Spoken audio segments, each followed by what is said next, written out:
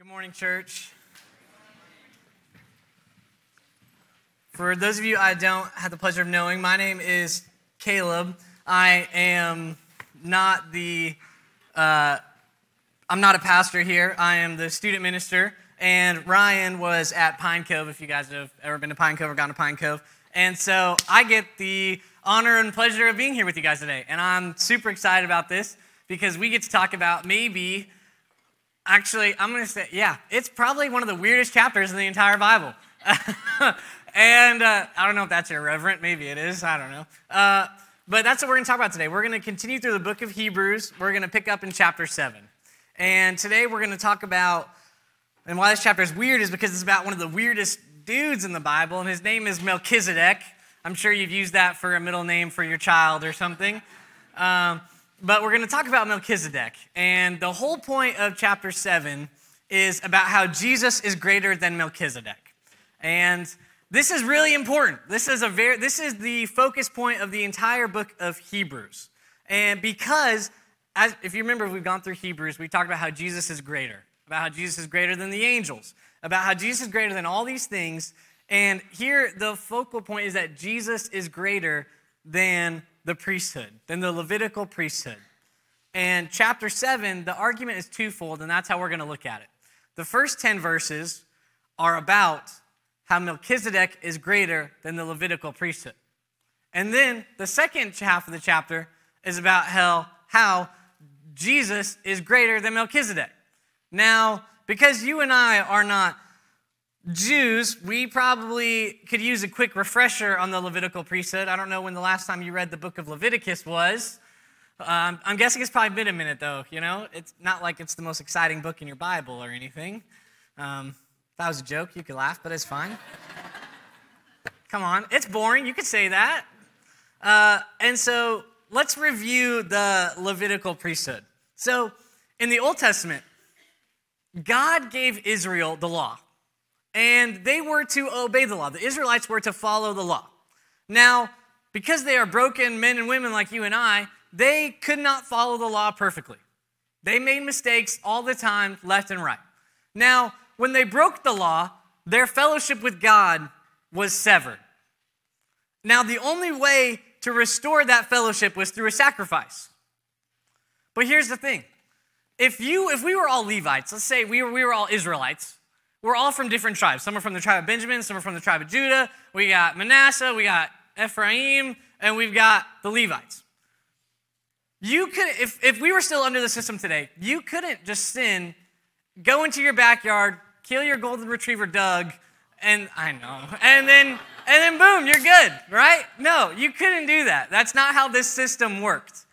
You had to go to the Levites and they would offer a sacrifice for you. They were the intermediary between you and God. They were the priests. And so not anyone could commit these sacrifices, only the Levites could. And then once the sacrifice was done, God saw the genuineness of the repentance of your heart, and then you were made right with God. That's the Levitical priesthood. And now, we're going to talk about how Melchizedek, this guy, is even greater than the Levitical priesthood, which is highly exalted. Like, for the Jews to say something's greater than the priesthood, that's a big deal. I mean, this is the linchpin of you and God, is this priesthood right here. And we got this dude, Melchizedek, who apparently is greater than that. And I know you're maybe coming in here today and you're like, this is seriously what we're going to talk about? There's some guy named Melchizedek. I probably haven't even heard that name. I want to plead with you for a second. Give me a chance, okay? Give God's word a chance, really, not me. Give God's word a chance because this actually is really incredible. When I was reading this chapter, I was at first kind of dreading this moment right now. I was like, how on earth am I going to tell these people about Melchizedek? And how on earth does Melchizedek even matter? And so I had to get there for myself first. But I'm glad to tell you, I'm finally there. And I hope that today you're going to be there too, because Melchizedek is actually a really awesome guy. And understanding that Jesus is greater than Melchizedek will help you savor Jesus more in your life. And isn't that what we're here to do? Okay. So let's jump in. Let's see why Melchizedek is greater than the Levitical priesthood. We're going to read Hebrews 7, 1-3. For this Melchizedek, king of Salem, priest of the Most High God, met Abraham returning from the slaughter of the kings and blessed him. And to him Abraham apportioned a tenth of everything. He is first, by translation of his name, King of Righteousness. And then he is also King of Salem, that is, King of Peace. He is without father or mother or genealogy, having neither beginning of days nor end of life. But resembling the Son of God, he continues a priest forever. Those are I sound like some weird stuff. But we're going to break it down, don't worry. The reason why Melchizedek is a very tricky character in the Bible is because this is the most detailed information we have about him, are these 3 verses. He's only mentioned in Scripture 4 times. The first is in First is in Genesis 14, which is the reference to the story about the kings. The second time is Psalm 110, and then the third and fourth time are Hebrews 5 and Hebrews 7. So this is all we've got right here. And Melchizedek is a super unique character, and we're going to look at, in these 3 verses, there are 5 reasons why Melchizedek is greater than the Levitical priesthood. So we're going to go through those 5 reasons, and then after that, we're going to talk about how Jesus is then greater than Melchizedek. So reason number 1, why Melchizedek is greater than the Levitical priesthood is because Melchizedek's priesthood was universal, not national. So if we were back in the Bible times, the Old Testament, if half of this room was Gentiles and the rest of you were Jews, Gentiles, if you committed a sin and you broke fellowship with God and you knew Yahweh, but you were not a Jew, which those people did exist, you could not go to the Levites and ask for them to commit a sacrifice because you're not a Jew. The Levites were only allowed to offer sacrifices for other Jews. So this creates a problem for these Gentiles, right? But we have this guy Melchizedek, who's not a Jew, but he's also a priest, the only one. So the first reason Melchizedek is greater is because he's not bound to only one nation. He's universal. You might say, Caleb, how do you even know that? Well, when it talks about how in verse 1, it says priest of the Most High God. In Hebrew, that is El Roin, which is the universal name for God. So the Israelites did not call God El Roin. They called him Yahweh. That was the personal name that God had given the Israelites. And so for Melchizedek to be El Roin, the priest of El Roin, is somehow he is over the universal God. Same God, different name, same God. He is not just a Jew, but he is for the whole world. He's not bound to only one nation. He is universal. So that's the first way that Melchizedek is greater than the priesthood. The second way is that Melchizedek's priesthood was royal. If you remember any of these 5, this is the most important one, and this is what we're going to talk about today, is Melchizedek was a very unique character in the Bible because he functioned not only as a priest, but also as a king. And in the Bible, this is a huge no-no. I don't know, maybe you remember the story of Saul. When Saul wants to go to battle, and he's ready to go to war, and all he needs is this dang priest to show up and offer the sacrifice so they can go to war, and the priest is running late. I'm not joking, the priest literally was running late, and so Saul just says, forget about him, I don't need him, I'll just do the sacrifice on my own. So he does the sacrifice on his own, and what ends up happening is because of that, Samuel comes to him, Samuel's a prophet, he comes to him and says, your reign is over because you stepped out of bounds. You are a king, not a priest. It is not within your power to offer a sacrifice. And because of that, Saul's reign ends 3 chapters later. But he tells him right there, this is why your reign is ending, is because you tried to act like a priest and you are not a priest. But yet, here we have this guy Melchizedek who says he's the king of Salem, priest of the Most High God. He is the only character in the Bible outside of Jesus who is simultaneously a priest and a king at the same time. This is huge. This makes him so much greater than the Levitical priesthood because the priest can never be king. The kings had to come from the tribe of Judah. The priests had to come from the tribe of Levi. There's no way you can be from both of those tribes. But Melchizedek wasn't a Jew. And so he was able to be both of these. Not only was he a king and a priest, the third reason why he's greater is because he was righteous and peaceful. The name Melchizedek literally means king of righteousness. As far as the Levitical priesthood goes, they were not marked with righteousness and peace. Perhaps you remember Aaron's sons, the next priest after Aaron. What did they do? They committed a sacrifice unsanctioned without the Lord's permission, and they ended up being swallowed up by the earth and died because of it. Their priesthood was not marked with righteousness or peace, but Melchizedek's was. This is the only thing we know about his monarchy. We don't have any other information about what he was like as a king or what he did or what he was like as a priest. All we know is that he was righteous and it was peaceful. And that's all we need to know. The fourth reason why Melchizedek's priesthood is greater is because it was personal and not hereditary. So if you were from the tribe of Levi and you want to be the priest, psych, guess what? That's not enough. You had to be you might be confused by that, but let me explain. You had to not only be a Levite, you had to be from the line of Aaron. So you had to be by blood related to Aaron, who was the first priest, in order to become a priest. And if you weren't that, you were one of the priest's helpers. So you would help with the sacrifice, or you would be a musician, you'd help with cleaning up all the messy blood, whatever. But to be the priest, you had to be in the genealogy of Aaron, but Melchizedek's was not like that at all. When it says here, I know this part of the scripture is confusing, let me explain that. When it says, being without father, without mother, without genealogy, having neither beginning of days nor end of life, that does not mean he lives forever. That simply means we have no genealogy. We don't know who came before him, we don't know who came after him. Melchizedek did not live forever. Well, he'll live forever in eternity with us, but live in the flesh forever. He did not do that. His priesthood was personal. He was chosen by God. He didn't get it by just being born from the right family line. That is the fourth reason why Melchizedek is greater. And our fifth and final one is that Melchizedek's priesthood is eternal, not temporary. When it says that he continues a priest forever, that does not mean that Melchizedek is a priest forever, but that the order of Melchizedek's priesthood is forever. Why? Because Psalm 110 is about Jesus, who says he comes after the order of Melchizedek.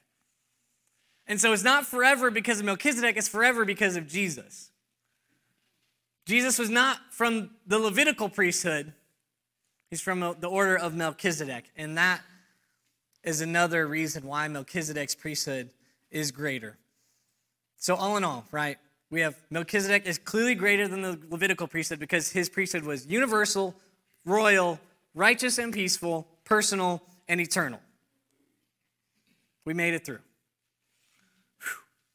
And now we get to the fun stuff.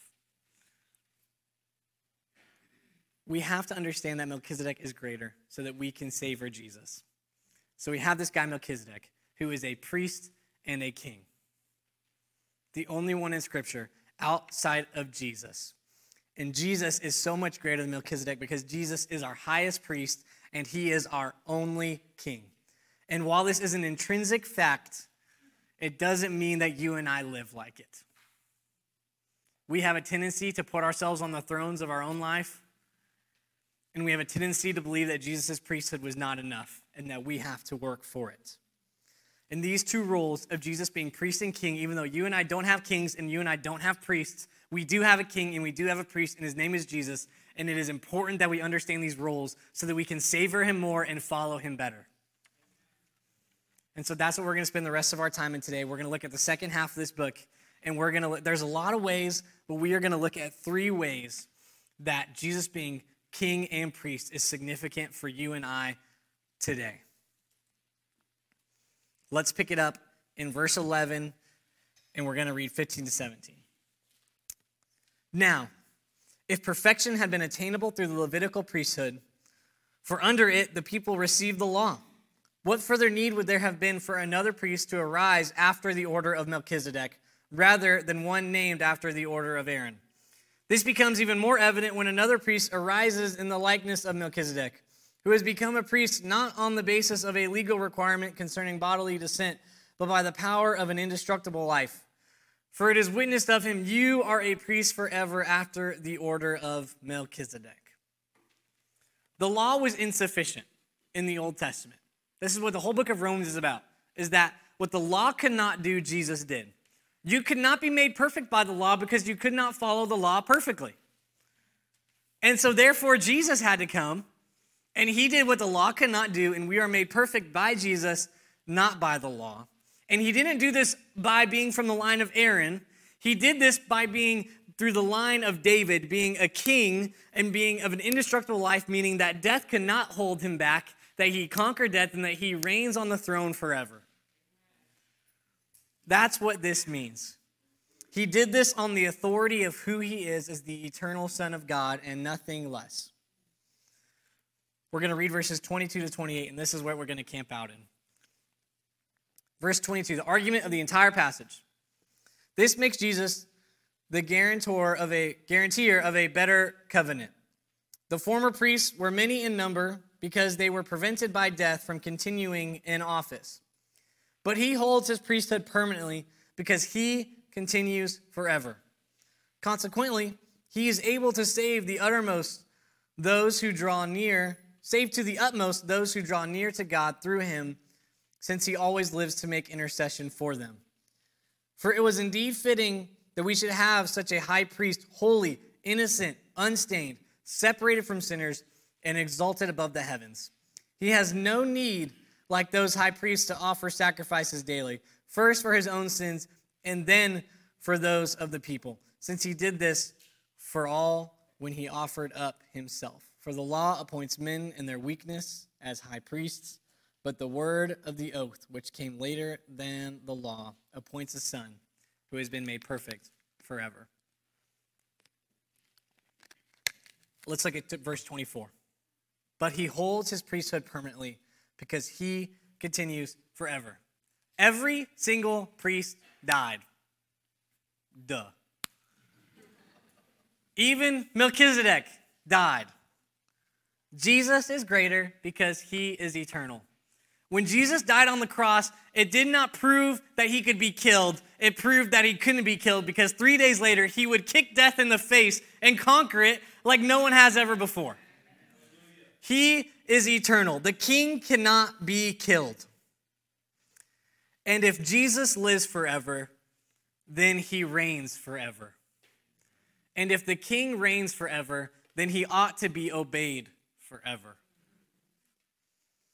But you and I struggle to make Jesus the king over every area of our life.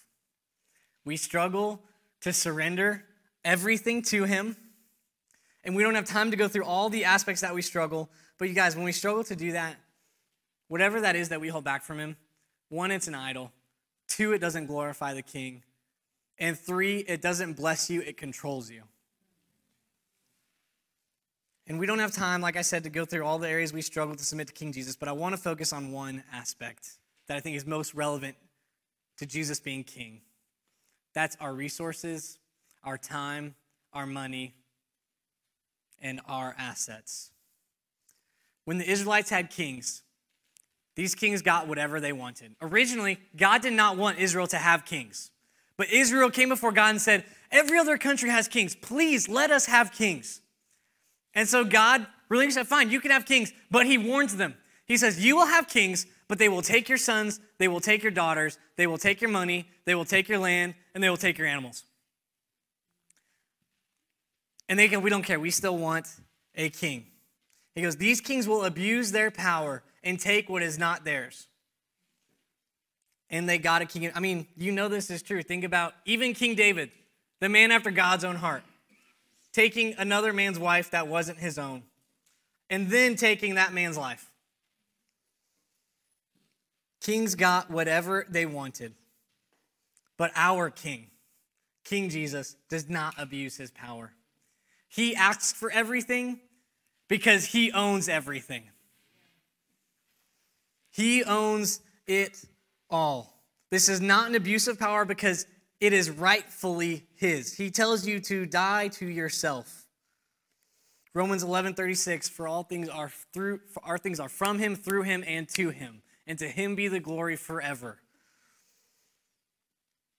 When we get to heaven, you and I, we're going to be rewarded for our obedience here on earth.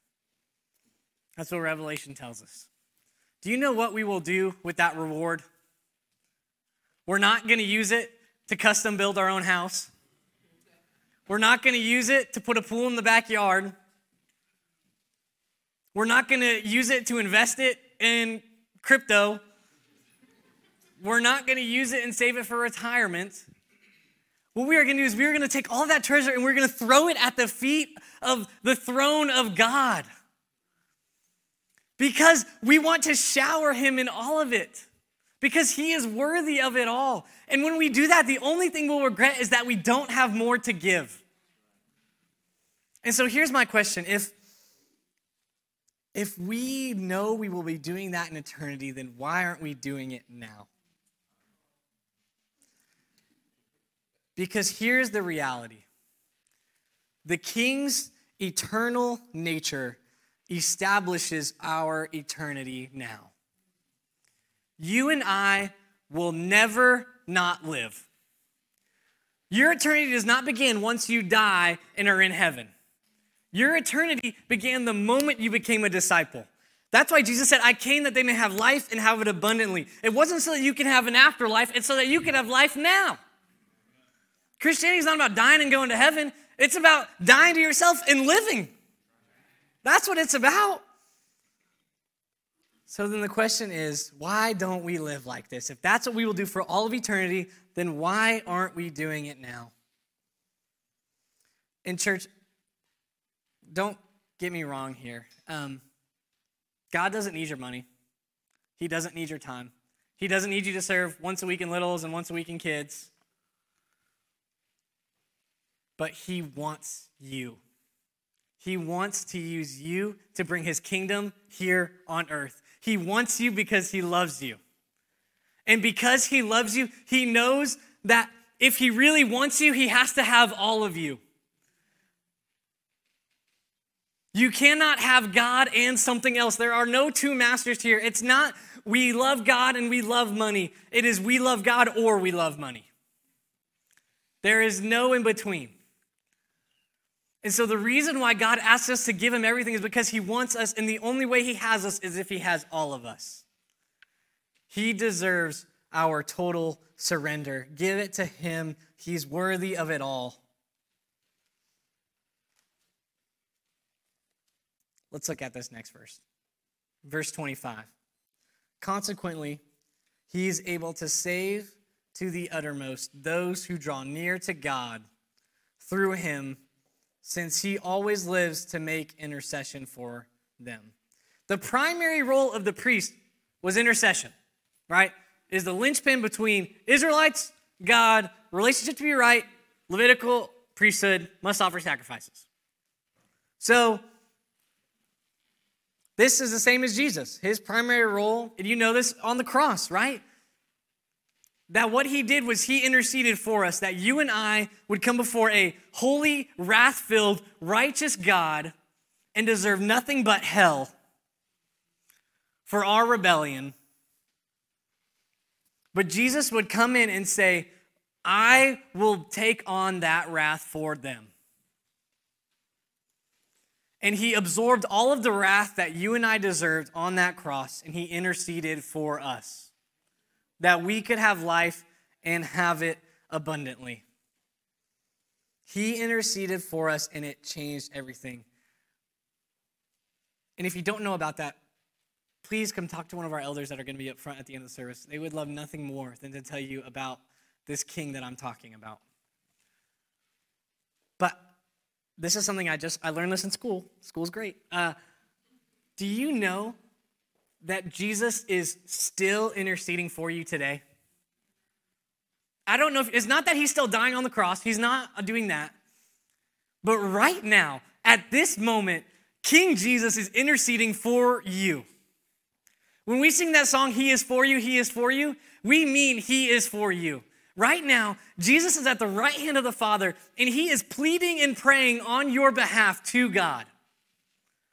He's doing that right now. That is what our King Jesus is doing. When you pray, you are entering the communion of the entire Trinity. You are praying to God the Father. Jesus the Son is praying with you and for you. And the Holy Spirit is helping you with the words to say as you are praying. Church, have you ever felt alone or unheard during prayer? We all have, right? That is a lie from hell. Nothing could be farther from the truth. You are anything but alone. The entire Godhead is there with you. And so here's my question. If all of us have felt that way, which it seems like we have, it's pretty clear then that the enemy is trying to attack your prayer life. So my question is then what should that tell us about prayer? It's powerful. Prayer is so powerful. And I think in church and evangelicalism, we do a great job of focus on being in the Word. This is God's Word to you. And by default, I think sometimes we forget to talk about prayer, that in God's Word, He speaks to us, but in prayer, we speak to Him. And a relationship requires conversation that goes both ways. Praying and the Bible cannot be separated from each other. Prayer, I think sometimes we really dumb it down to this little ritual that we do before we eat our food. And I think that's a travesty. Parents, when is the last time that your kids saw you praying that wasn't at a dinner table? If prayer is really more than a ritual we do before we eat, then shouldn't we be praying with our kids more than just at the dinner table?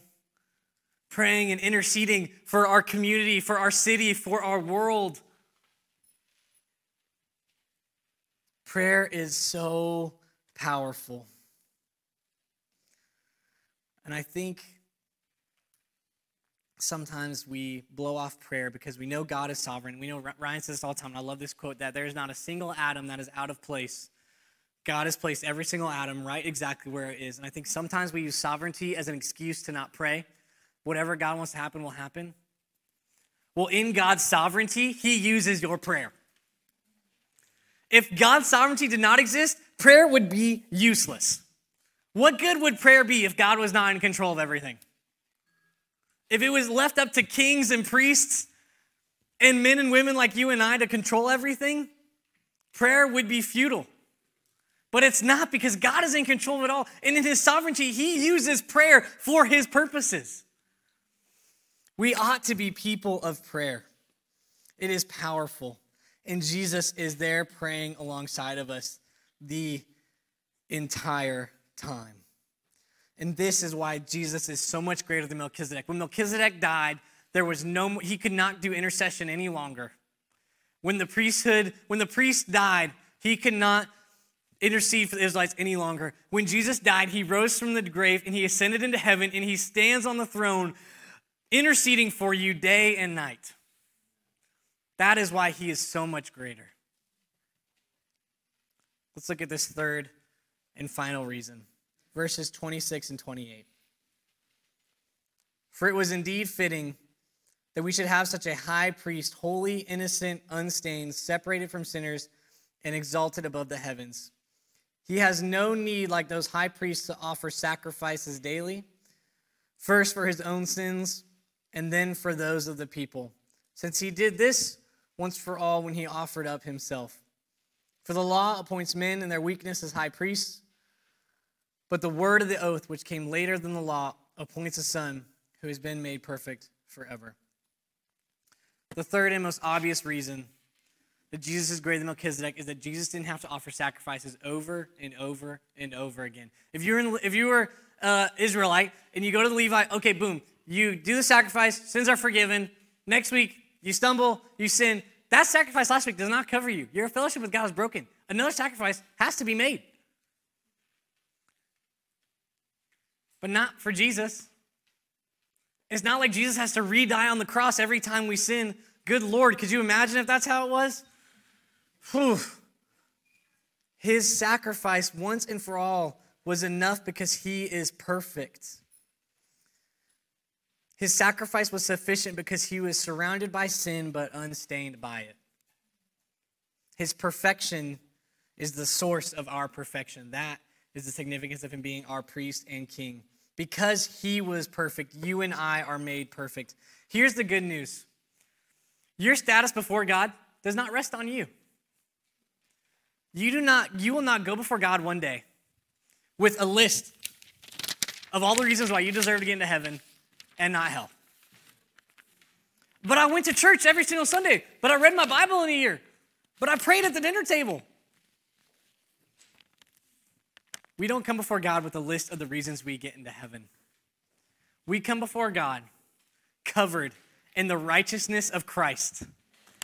And that he will see you not as the broken sinners that we are, but as a perfect son and daughter of the highest King. That is who you are, and that is who you will be before God.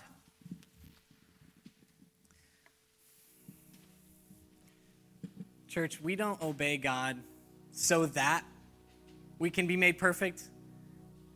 We obey God because we've been made perfect. We don't obey so that we can be made perfect. We obey because we've been made perfect. So church, that's the gospel. That is what King and Priest Jesus is all about. He gives us our eternity now. He asks us to give him everything, but he intercedes for you every step of the way. So church, even when we struggle to surrender everything to him, even when we dumb prayer down to a ritual instead of the relationship lifeline that it is, you are loved and you are treasured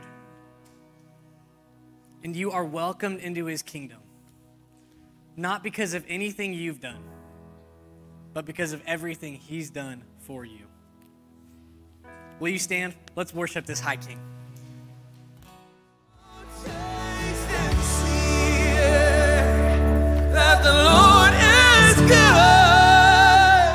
Thanks for listening to the preaching of God's Word at City Church Melissa.